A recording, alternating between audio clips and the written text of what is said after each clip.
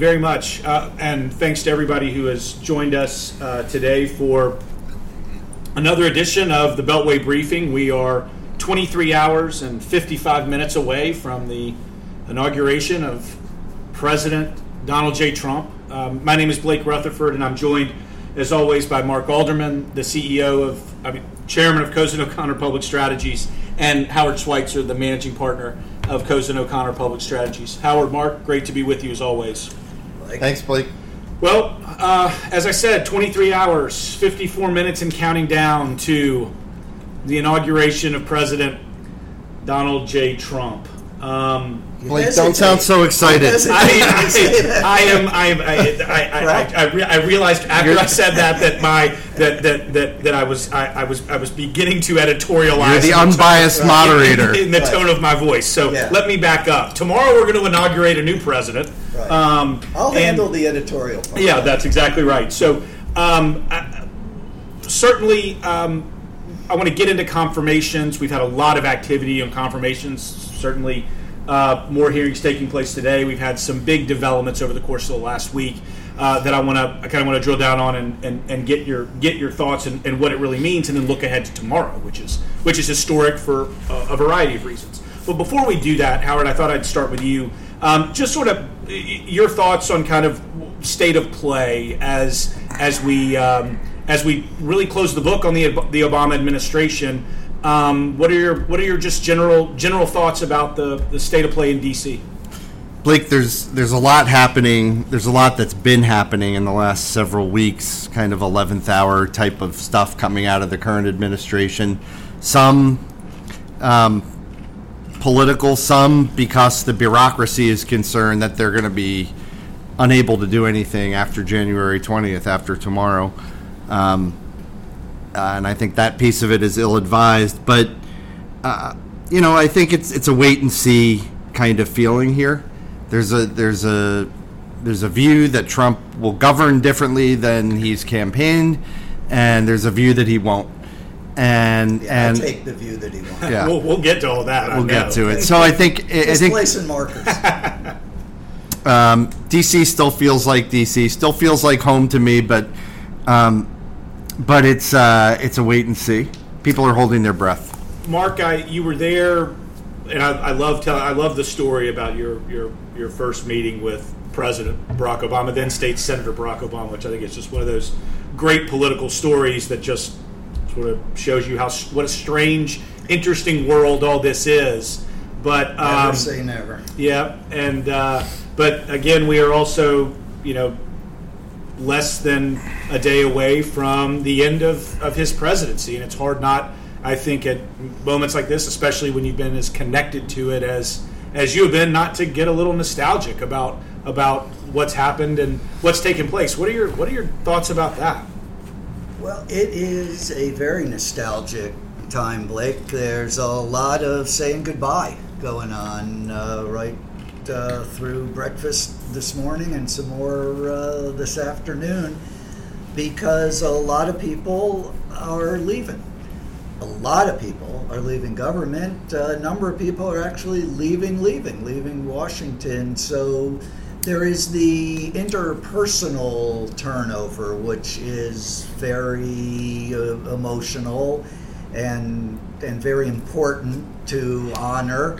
I want to also say that for me, there is a feeling of enormous pride in having been part of the history of the Obama administration, but even more so, if I may say, apart from anyone's view of his place in history, footnote, he will be judged far more kindly by history than he has been in the present. I think there's already a growing nostalgia for the Obama years, and he, I expect, will be Reagan-esque within the 4 years of the Trump administration. But I am extraordinarily proud of the way that this man and his family are leaving office. Extraordinarily proud of how they came to office, extraordinarily proud of how they conducted themselves in office. But I think that the president is setting an example for the entire country, Republican, Democrat, independent, agnostic, about how to handle with dignity and grace and integrity the constitutional transfer of power that is the most unique aspect of this or any other government in world history, for that matter. So a very heartfelt shout out to the Obamas for showing us how to win and showing us how to leave. They would shout back, but their tongues are bleeding because they've been biting it so hard. So. Well, and we've begun to hear from the president a little bit that he certainly staying in Washington, which is just interesting Weird. in and of itself, and that he probably will not remain silent if there's an opportunity for him to speak out. He's already, I think, telegraphed that immigration could be an issue where he might engage pretty substantively early on if there are some moves by the Trump administration, as I think many predict there will be. And then, of course, the issue of race, which he has said he wants to continue to engage on that issue as well. So I think it'll be interesting. Howard, I saw a comment from someone that said Barack Obama's he's certainly a historic president, but perhaps not a consequential president. I wanted to get your thoughts about how to Mark's argument that history will judge President Obama far more favorably than certainly he has been treated in office, which has been a difficult presidency for him. But I wanted to get your thoughts. How do you think history looks back on the Obama years? Well, my personal first reaction to that is based on where I was when they started, which was in the United States Treasury building, trying to keep the financial system afloat, and he was exceptional under those circumstances. It's not that everything that the Obama administration did at the time was perfect, and I think they threw some folks under the bus that didn't need to be thrown under the bus, but he was singing from the right song sheet and did the right thing by and large. And anybody that walked into office and had to deal with that, to me, is a consequential president. I think if people say that he's historic but not consequential, I think they say that because, frankly, they're looking at it from kind of a, quote, racial point of view, which I think is totally unfair. This is a guy who took office, inherited multiple wars, the worst financial crisis since the Great Depression. I mean, look, I was a Bush appointee, so I'm certainly not defending all the policies put forth by Barack Obama, but whether you like him or don't like his policies, he was a consequential president. It is interesting because you both had very unique vantage points with which to sort of assess sort of the man, and we've now come to understand this as people now describe it as the Obama cool. And Mark, you saw that when he was beginning this journey, and moments before that trajectory just sent him into orbit. I remember Charlie Cook, our friend, on Meet the Press, when somebody said in 2006, 2007, will Barack Obama run for president? And he looked at him and said, how could he not run for president, right? And it's so interesting, and then we contrast that with what we're experiencing and what we have experienced over the last couple of years now as we think about the long presidential campaign to Trump. But before we pivot to that, Mark, I wanted to see any sort of final thoughts on the administration, or anything you think that we ought to be on the lookout for as the Obamas exit the White House but don't exit Washington. A couple thoughts, sure. I want to thank Howard as not only a Republican but as a participant in the effort led by President Obama that did save the American and arguably the world economy, something for which President Obama gets far too little credit today. I am confident history will take care of that, and probably not too far off.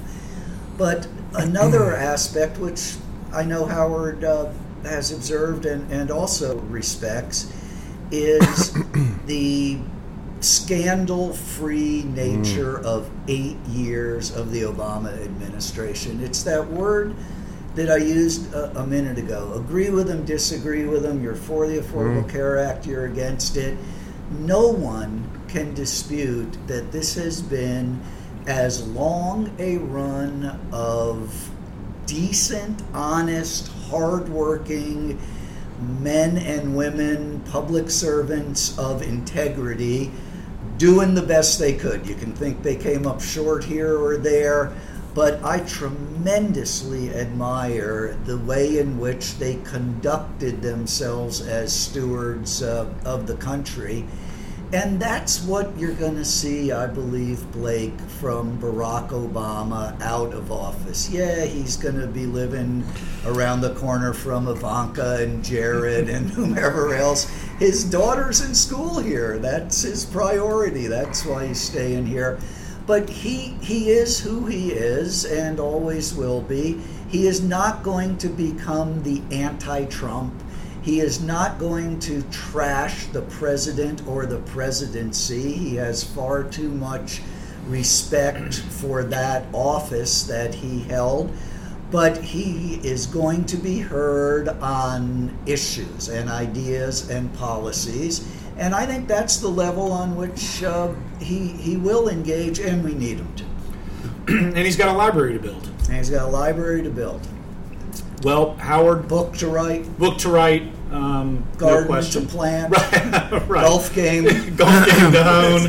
Yeah, sure, all kinds of things. First, he needs to get into a country club, but that's a whole different that's a issue. whole other story. Yeah, I got a good hunch he can do that. We are now thinking about and seriously beginning to understand sort of the mindset of President-elect Trump. We have heard from. This has not been a quiet transition. He has been vocal on a number of issues, but he's also put forward his nominees for cabinet posts, and we've experienced those confirmation hearings to a degree. Some have gone smoother than others, Howard. But I thought we might take stock of the confirmation process at this point. Any particular hearing, anything surprise you either in an expected or unexpected way in the context of what's good or bad for the Trump team? I think they've gone fairly well for the nominees. Nikki Haley was weak, and Betsy DeVos was weak and unprepared. Not as well prepared as they should be. Mnuchin's up there today. We'll see what happens there. But I think they've done by and large fairly well, and most, if not all, will be confirmed. we had talked with that. I think most, if not indeed all, will be confirmed. It's arithmetic. The votes are there. I don't know that on some of the more controversial ones, Schumer's even going to hold all 48 Democrats. He may pick up a Republican or two, but getting to 51 against is very, very unlikely, I think, with most of these. I think that most of the nominees have not only acquitted themselves well in the process. I've been very impressed by many of the nominees themselves, not just their performance in front of the committees, but these are men and women to a great degree of substance and experience. There are outliers. Ben Carson is an outlier. Rick Perry didn't even know what job he was accepting. Unfortunately, it's a consequential job. But there are some men and women of tremendous substance and achievement who are going into this administration What I wonder about is their relationship with the president-elect. Well, that yeah. to me is what this is all about. Some of them have been clear that they disagree. Right. It's not what it's all about. The other thing that it is very much about is whether they understand government. And right. This is not, I mean, they are a qualified crew in many respects. You would trust Ben Carson to open you up and operate on you? No, I wouldn't. Okay. No, I want to be very clear. But no, I wouldn't. He does not understand the United States government. And Wilbur Ross, obviously very accomplished. Steve Mnuchin, these are real people. They don't know the first thing about how the bureaucracy works, what the levers of power are. And to that point, just on our theme of transition here, Blake, one of the early and I thought very legitimate critiques of the Obama administration 8 years ago was who knows how to govern among them. And I think that the Obama agenda was impacted by the fact that it took him and his closest advisors a while to figure out exactly what Howard's talking about. But what I had in mind was not so much their inexperience in government, which I yield Howard is a significant factor, and as I say, we saw it in the early going with the Obama administration. I have some real questions about what's going to happen when they go from their department or agency to the White House and talk to the president. That's where this is, to me, very unclear. And I think the idea that Donald Trump, the president, is going to be a different person than Donald Trump, the candidate, Donald Trump, the nominee, Donald Trump, the businessman, that to me is a naive idea. I think we know with whom we are about to have the pleasure here. And I think the success of this administration is going to turn to a great degree on those men and women who are advising the president and their ability to influence his thinking. Because left alone with his phone, this is not going to go well. I would just back on the point about knowing government. I think that there's nothing wrong with coming into government from the outside and bringing that outside perspective. In fact, it's really healthy, and it takes any administration 6 months to get up and running, even under the best of circumstances. One of the reasons I was asked to stay by President Obama in 2009 when he took office was that they weren't ready for prime time, right, and needed people who knew what they were doing. But by the way, they did announce today that they're keeping 50 right. Obama appointees for continuity purposes, but which is encouraging. Right, it's encouraging. Again, here comes the but. Go ahead. No, from you. It's going to happen when they get to the West Wing and say, Mr. President, respectfully, here's how we think the government works. Well, they aren't going to do that. They're going to say, Mr. Vice President, respectfully, here's the issue. Help us make a decision. That's the way this is going to run initially. It's not maybe, it's maybe it's not necessarily the way it should run. It may not be the way it runs in a year. In fact, I think it is not going to be the way it runs in a year. But it's going to be the way things run at the beginning. Well, what we have seen, Howard, to date is a half validation of that theory of government. Because what has been taking place, we've talked about this before, but it continues, and it continues in an impactful way. There is a transition in Washington, D.C. of the government of the United States from the Obama era to the Trump era. It is a transition that is being led by Mike Pence.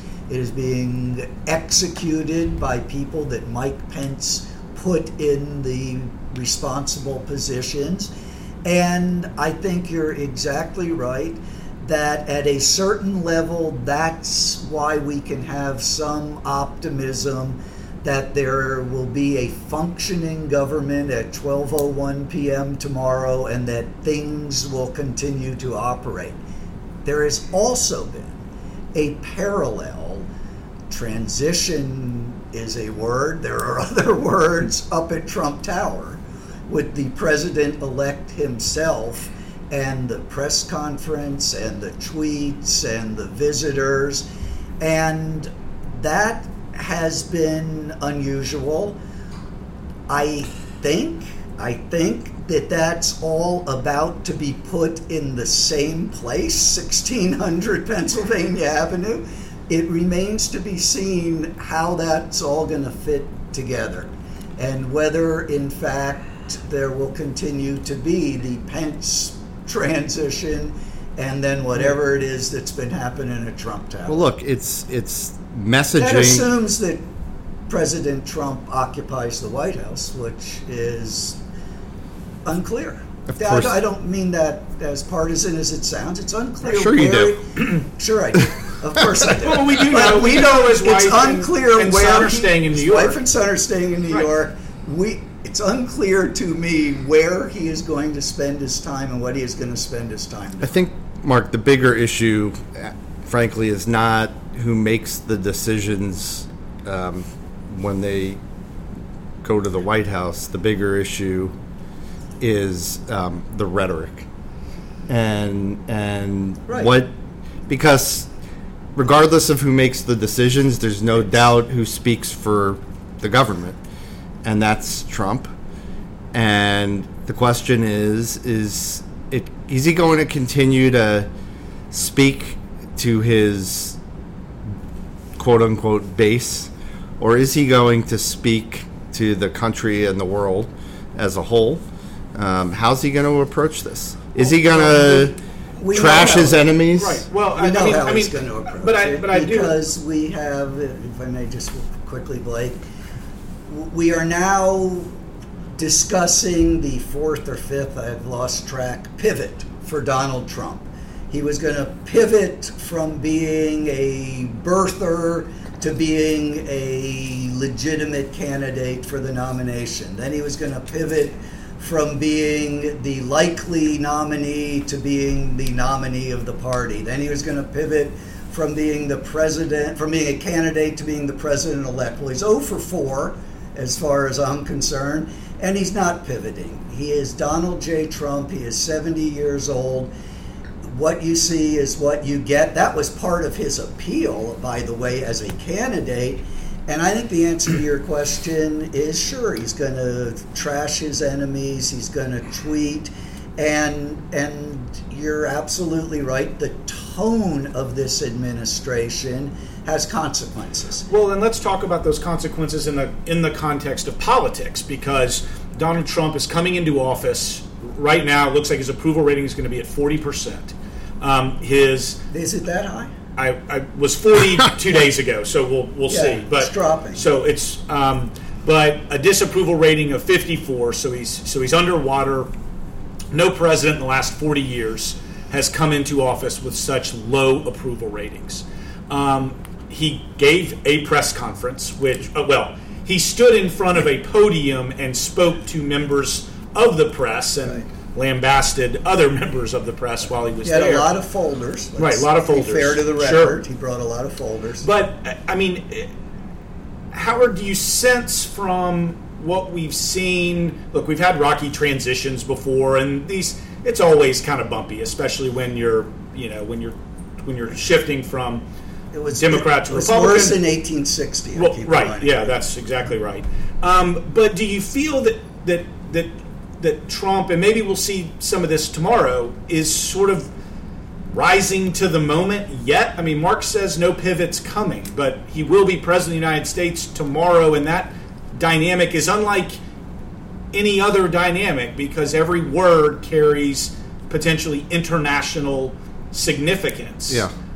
Do you sense he's going to rise to the occasion? I think he is. I think he understands the enormity of what's in front of him. He is who he is, kind of as a personality, but I think he understands what he's gotten himself into, something he probably never really wanted in the first place, and I think he genuinely wants to succeed. Where's the evidence of that? And let me interrupt myself to say, I'm rooting for him. He is going to be the president of all of us. He did give an election night speech that I hope he can emulate in his inaugural address tomorrow. He is capable of moments of that sort of vision and unity. And I'm rooting for him. He is the legitimate president of the United States. We may learn otherwise, but as of now, he is the legitimate president of the United States. I'm rooting for him. Where's the evidence? Where's the evidence that he is going to actually grow into the role? I think there is a better chance that many around him grow into the role. I'm not sitting here predicting that we get a clown show out of the Oval Office. I'm dubious about the president-elect's pivot, but there are men and women around him who I hope and expect will grow into the role, and I hope and expect it will be a more responsible government than what you would expect coming out of Trump Tower. Well, he has said that he understands that there is a difference between being president and running for president. So actions speak louder than words. His actions need to show that for sure. I think from this is one of those don't listen to his words, look into his heart things. That doesn't go too well. But from a policy point of view, this guy is not a Republican. I mean, we had Scott Walker here yesterday. We had Bill Schuette from Michigan, the Attorney General. They might Republicans. They're Republicans. Trump is a quote Republican. It's just a label to him. And I think from a policy point of view, probably more than any president in my lifetime, he actually has the ability to bring the country together because he's not dogmatic. And he's shown us that time and time again. His rhetoric needs to shift to match that, I fully admit. Well, may I just say on that point, yes and no. Yes and no. Yeah, I'm hopeful that his team can get things done, and I think that's what you're saying, that he is not he's Trump, and the agenda isn't an establishment Republican agenda by any means.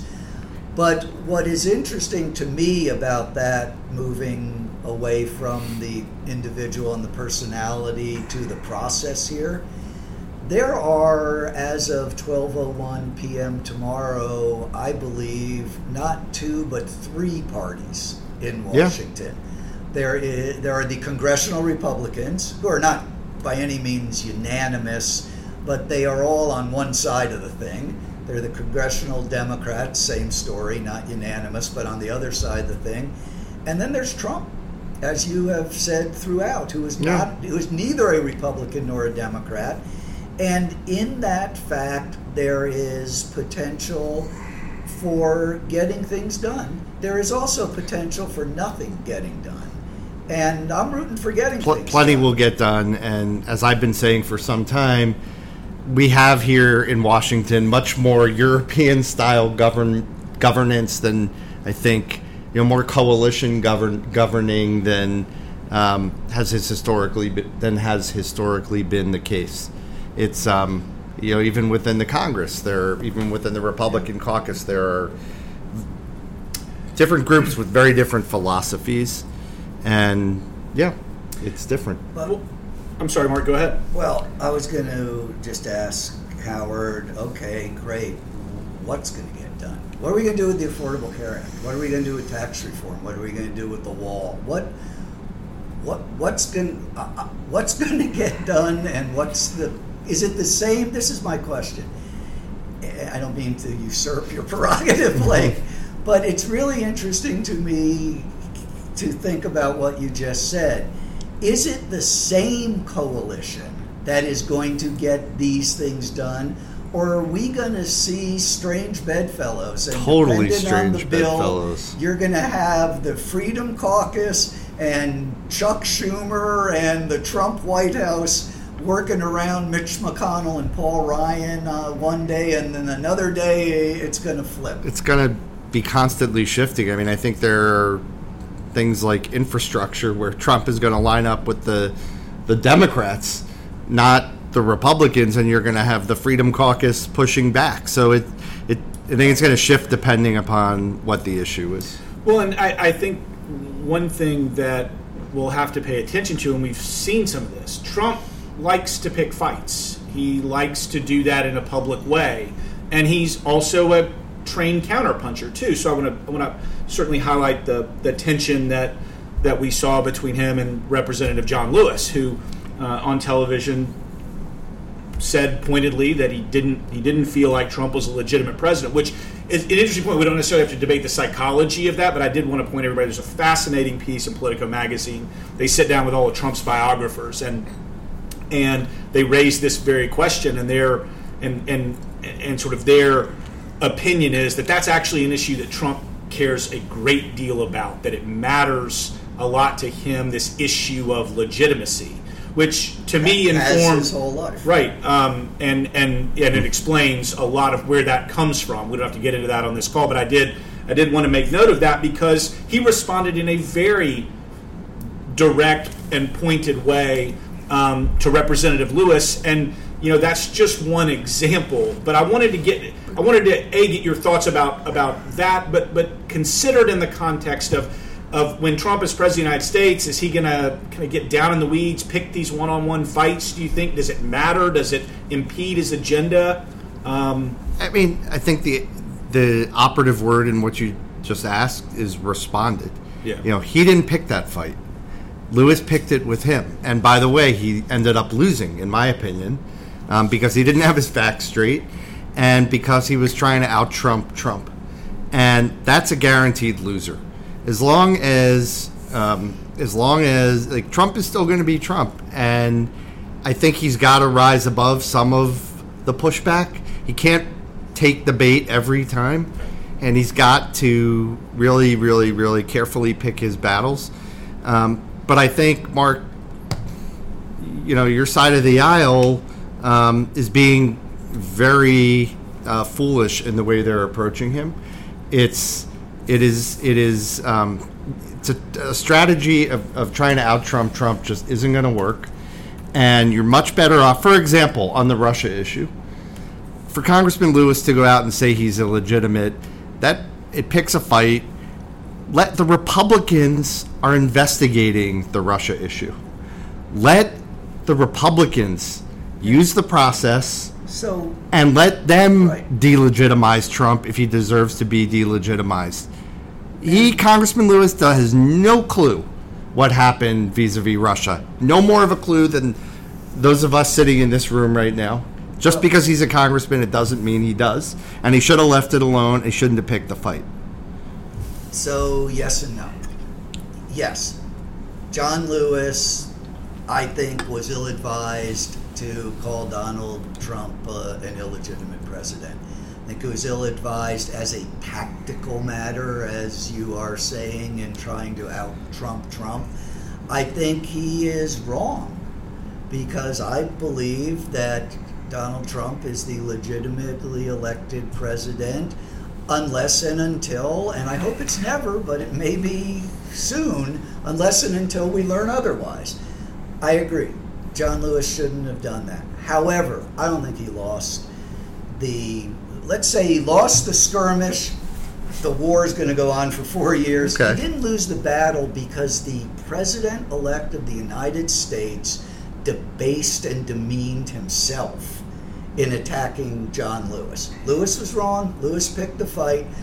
But this is the president-elect of the United States. And for him to respond to something that a congressman said that was ill-advised by burning down Atlanta again. This is like Sherman marching through Atlanta a second time. He burned down the whole city.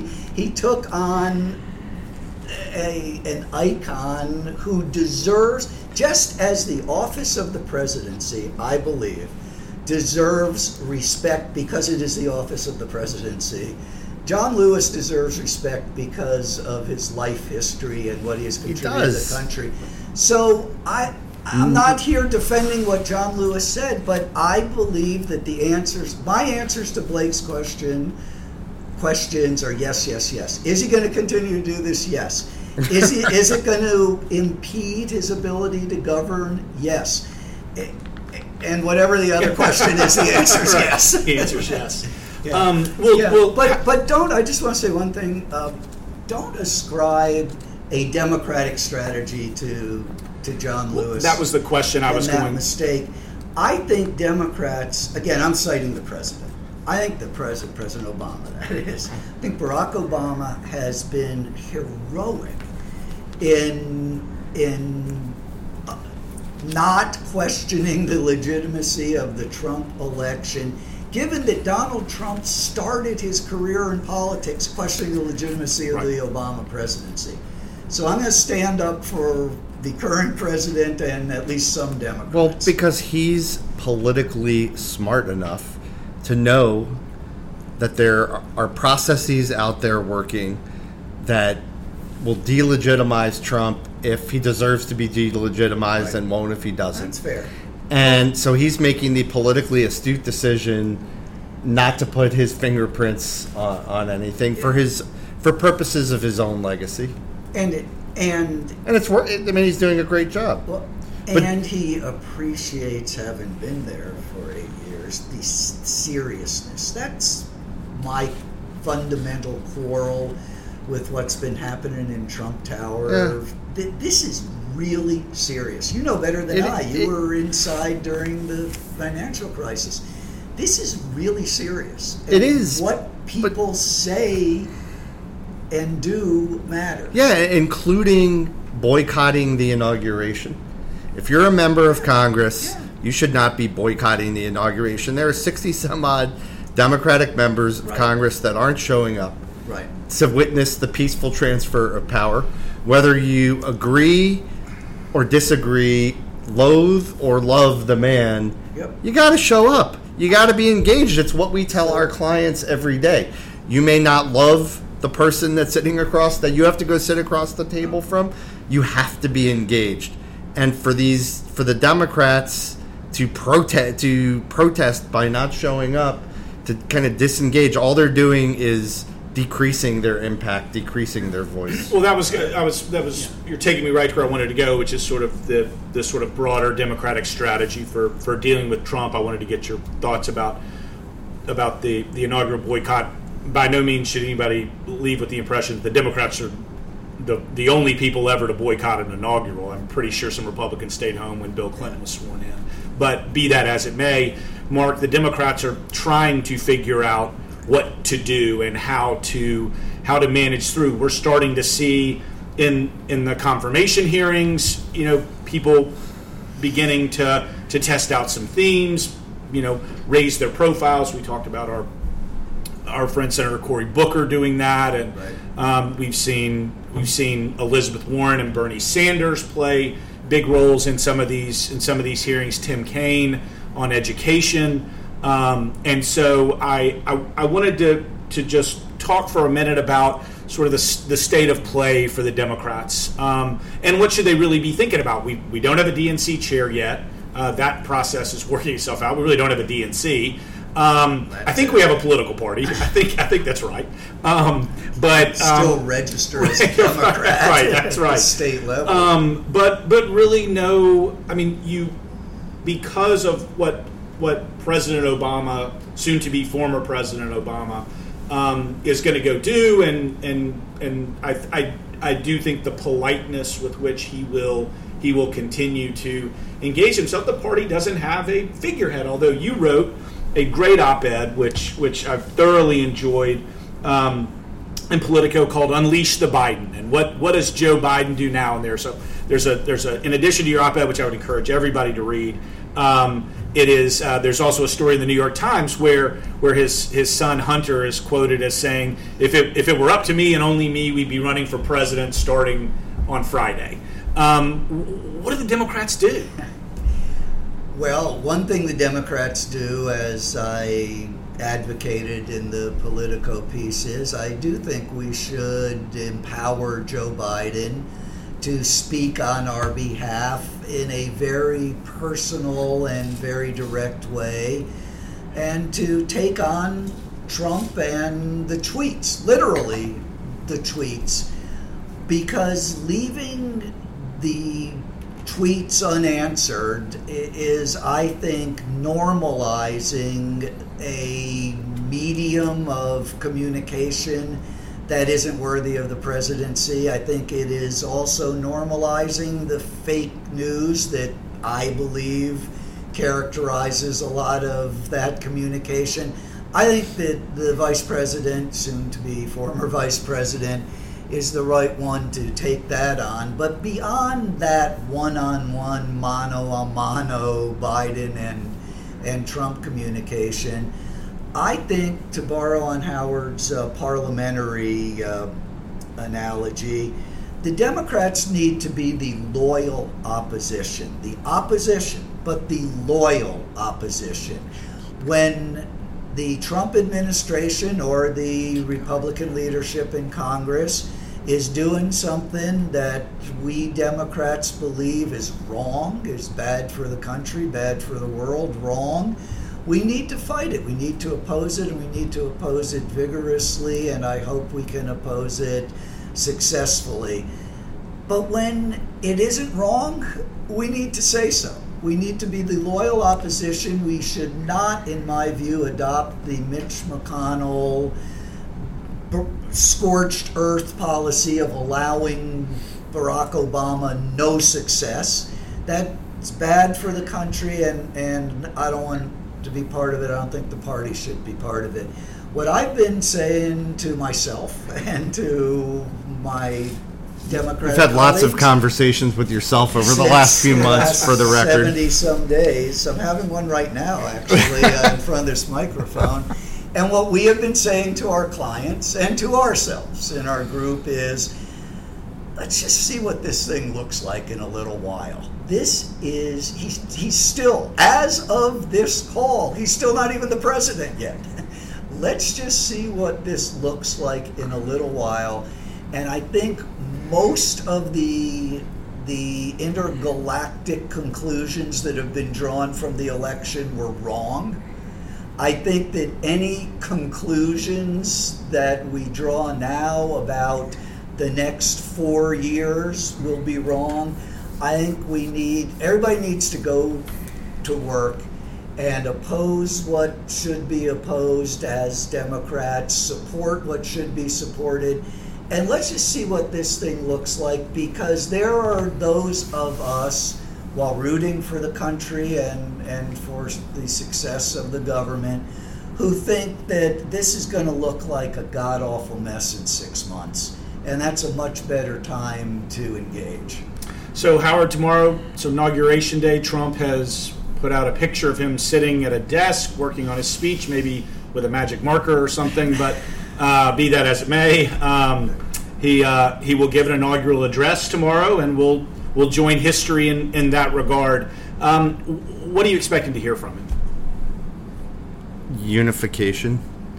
I'm hoping and expecting to hear about bringing the country together, about economic growth, about U.S. power, the U.S. role on the world stage, and keeping the country safe. those are the themes that I think he'll hit during the speech. And then after he concludes, although Markey has said really that his first day is... My favorite Trumpism, Donald Trump in his own words, my favorite Trumpism, maybe since November 8th, but certainly this week, is when he declared that day one of the Trump administration is Monday because, and I'm not making this up, you can't make this up, because Friday is a half day and people will be partying over the weekend. Look, so he intends to get to work on Monday. Look, I was not, as you know, I was not on the Trump train throughout the election, but he's going to be the president, and we got to give him a chance. And he's put together so far a respectable administration, a respectable, serious cabinet, and yeah, we can talk about magic markers and half days, but we got to give the guy a chance. And part of giving him a chance, he'll sink himself. We don't have to sink him. And I think it's a matter of, to your point earlier, Mark, about, that you should oppose policies that you disagree with him on. Yeah, all the magic, all the important stuff is in how you do that. And I think taking him seriously, not treating him like he's from another planet is part of that. Not mocking him is part of that. Respecting the office, even if you don't respect the man, is part of that.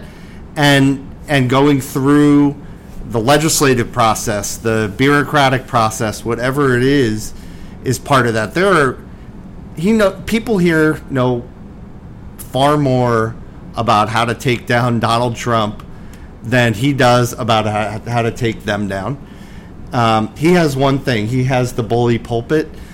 I just think it's really important for people to give him a shot to govern the right way, and then we'll judge him. And I agree with that. And I have said repeatedly in this call that I believe he is the legitimate president-elect of the United States. I have said repeatedly in this call that I'm rooting for him because he is about to be, in less than 24 hours, the president of all the people. And we have to show respect for the office that our country has elected him to, but he has to reciprocate that respect. And I know Donald Trump is very unlikely, Blake, to be listening to this call. We'll check the list afterwards, but he hasn't so far. If anyone out there can get a message to the president-elect, mutual, reciprocal, symmetrical respect is what this country needs.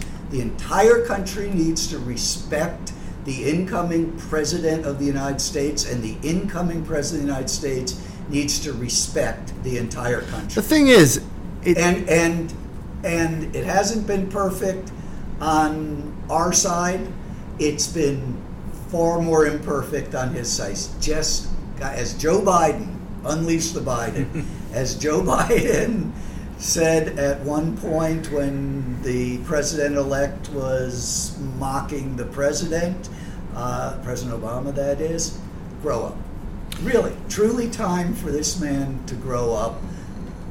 I've got my doubts, but I'll be the first to stand up and applaud if it happens. He was more disrespectful to his, quote, fellow Republicans than he was to anybody. And I understand, as you would say, it's characterological, whatever your word is that you say. Well, Pocahontas and right. Crooked Hillary, and a week ago, the minority leader of the United States Senate's a clown. Yeah, but he is a non-discriminating trasher of people. But then, by all accounts, behind the scenes, when he's not on his Twitter feed, he actually, he can have a conversation with Chuck Schumer. He's not going to not be able to have a conversation because he called him a clown. And that's hopeful. And by the way, that's what they've been saying for 2 years. or 70 years, depending on how far back you want to go. For all the nice things we said about Barack Obama earlier, he was not good at the behind-the-scenes stuff with people on the other side. I think, look, he's obviously got to learn how to govern. He's obviously got to rise above some of the rhetoric. But from a policy and kind of behind-the-scenes point of view, I think this is a much more hopeful time than it has been as far as the ability to engage across the aisle where it matters. And so as we sort of near the end of the call, I wanted to ask Angela Merkel. Yeah, right. I did, Howard, want to follow up on the sort of the day one point. Who do you expect to be more aggressive, if you will? And I don't mean that in negative connotations, just in terms of more activity. Are you expecting a sort of large number of executive orders coming out on day one? Do you sense that Paul Ryan's gonna rush out of the gate quick with a tax reform agenda? What's really going to happen as Trump, when Trump walks into the White House? I think a series of executive orders. I think it's going to be a review of some of the 11th hour Obama administration activity, of which there has been a lot, even more than I think you typically see coming out of an administration that's leaving. So I think there are basic orders, executive orders that all presidents issue, looking backward, dealing with things that have happened in the last administration. It's very typical. I think he'll do all that stuff. He'll freeze regulatory activity. He's going to do some things to make it look like where he can, he's either doing away with or putting a freeze on Obama administration activity. And legislatively, it's not. I mean, he may make some announcements, but no, he's not reforming the corporate tax code on day one. He'll be lucky if he does that in 2017. Right. Really lucky.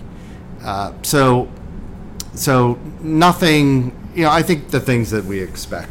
Because, Mark, in 2009, with the Democratic Congress, there was a flurry of legislative activity early in the president's tenure, really rushing to try and get as much done sort of in that first 100 days period. They sort of set out an agenda, sort of a 100 days agenda, right. So sounds like we're gonna be in a bit of a different posture here. I think so. I think that the world's in a different place. Fortunately, President Trump is not walking into the financial collapse that President Obama walked into. The first thing the president got done, President Obama, as Howard I know was part of, was the stimulus bill, which the crisis required. President Trump may be walking into, by the way, a scarier world, but not a scarier economy, at least. But I have, over the last 8 years, had the privilege and pleasure of knowing and talking with many of the people who have been in and out of the Obama administration, the White House in particular. And the one thing that to a man and a woman, they all say when you're talking to them about whatever it is, healthcare, foreign policy, the Chicago Cubs until this year, is it's way harder to govern than we ever thought. To a man and woman, including, I am sure, the president and the first lady themselves. And I think that that's what the Trump team is about to experience in real time. I think they will try to do many of the things that Howard has said, and that's their prerogative. It's reviewing 11th hour Obama administration actions is absolutely appropriate for the incoming administration. They're just going to find, I predict, that it's way harder to govern than they even thought. Of course they are. And that so much less of what was promised is going to get done anytime soon. And that's when the politics start getting really interesting again. Well, tomorrow is the main event, as they say. Speaking of main events, the Eagles and the Giants are not in the NFC championship game. No. So I'm sorry to both of you for that, but we do have two interesting football games. You guys are great at predicting. Tell me who's going to be in the Super Bowl. We got Packers-Falcons. Matt Ryan, a Penn Charter grad, MVP this year, in my opinion. 33-2, just like the last time they played. I'm flipping Scott Walker's prediction. Packers. They're hot. Steelers-Patriots, marking your pick outside your... No. Patriots, Packers. You got to go with the Super Bowl Patriots. everybody wants. Yeah, you got to go with the All right, well, guys, look, So we disagreed. Yeah, there you go. Yeah, once again. All right, well, I think that brings us to the end of today's call. Thanks to everyone who has joined us. Certainly, comments, questions are always welcome. Presidential analysis at Cozen.com. This has been the Beltway Briefing, and we look forward to our next call soon. Thanks for joining us.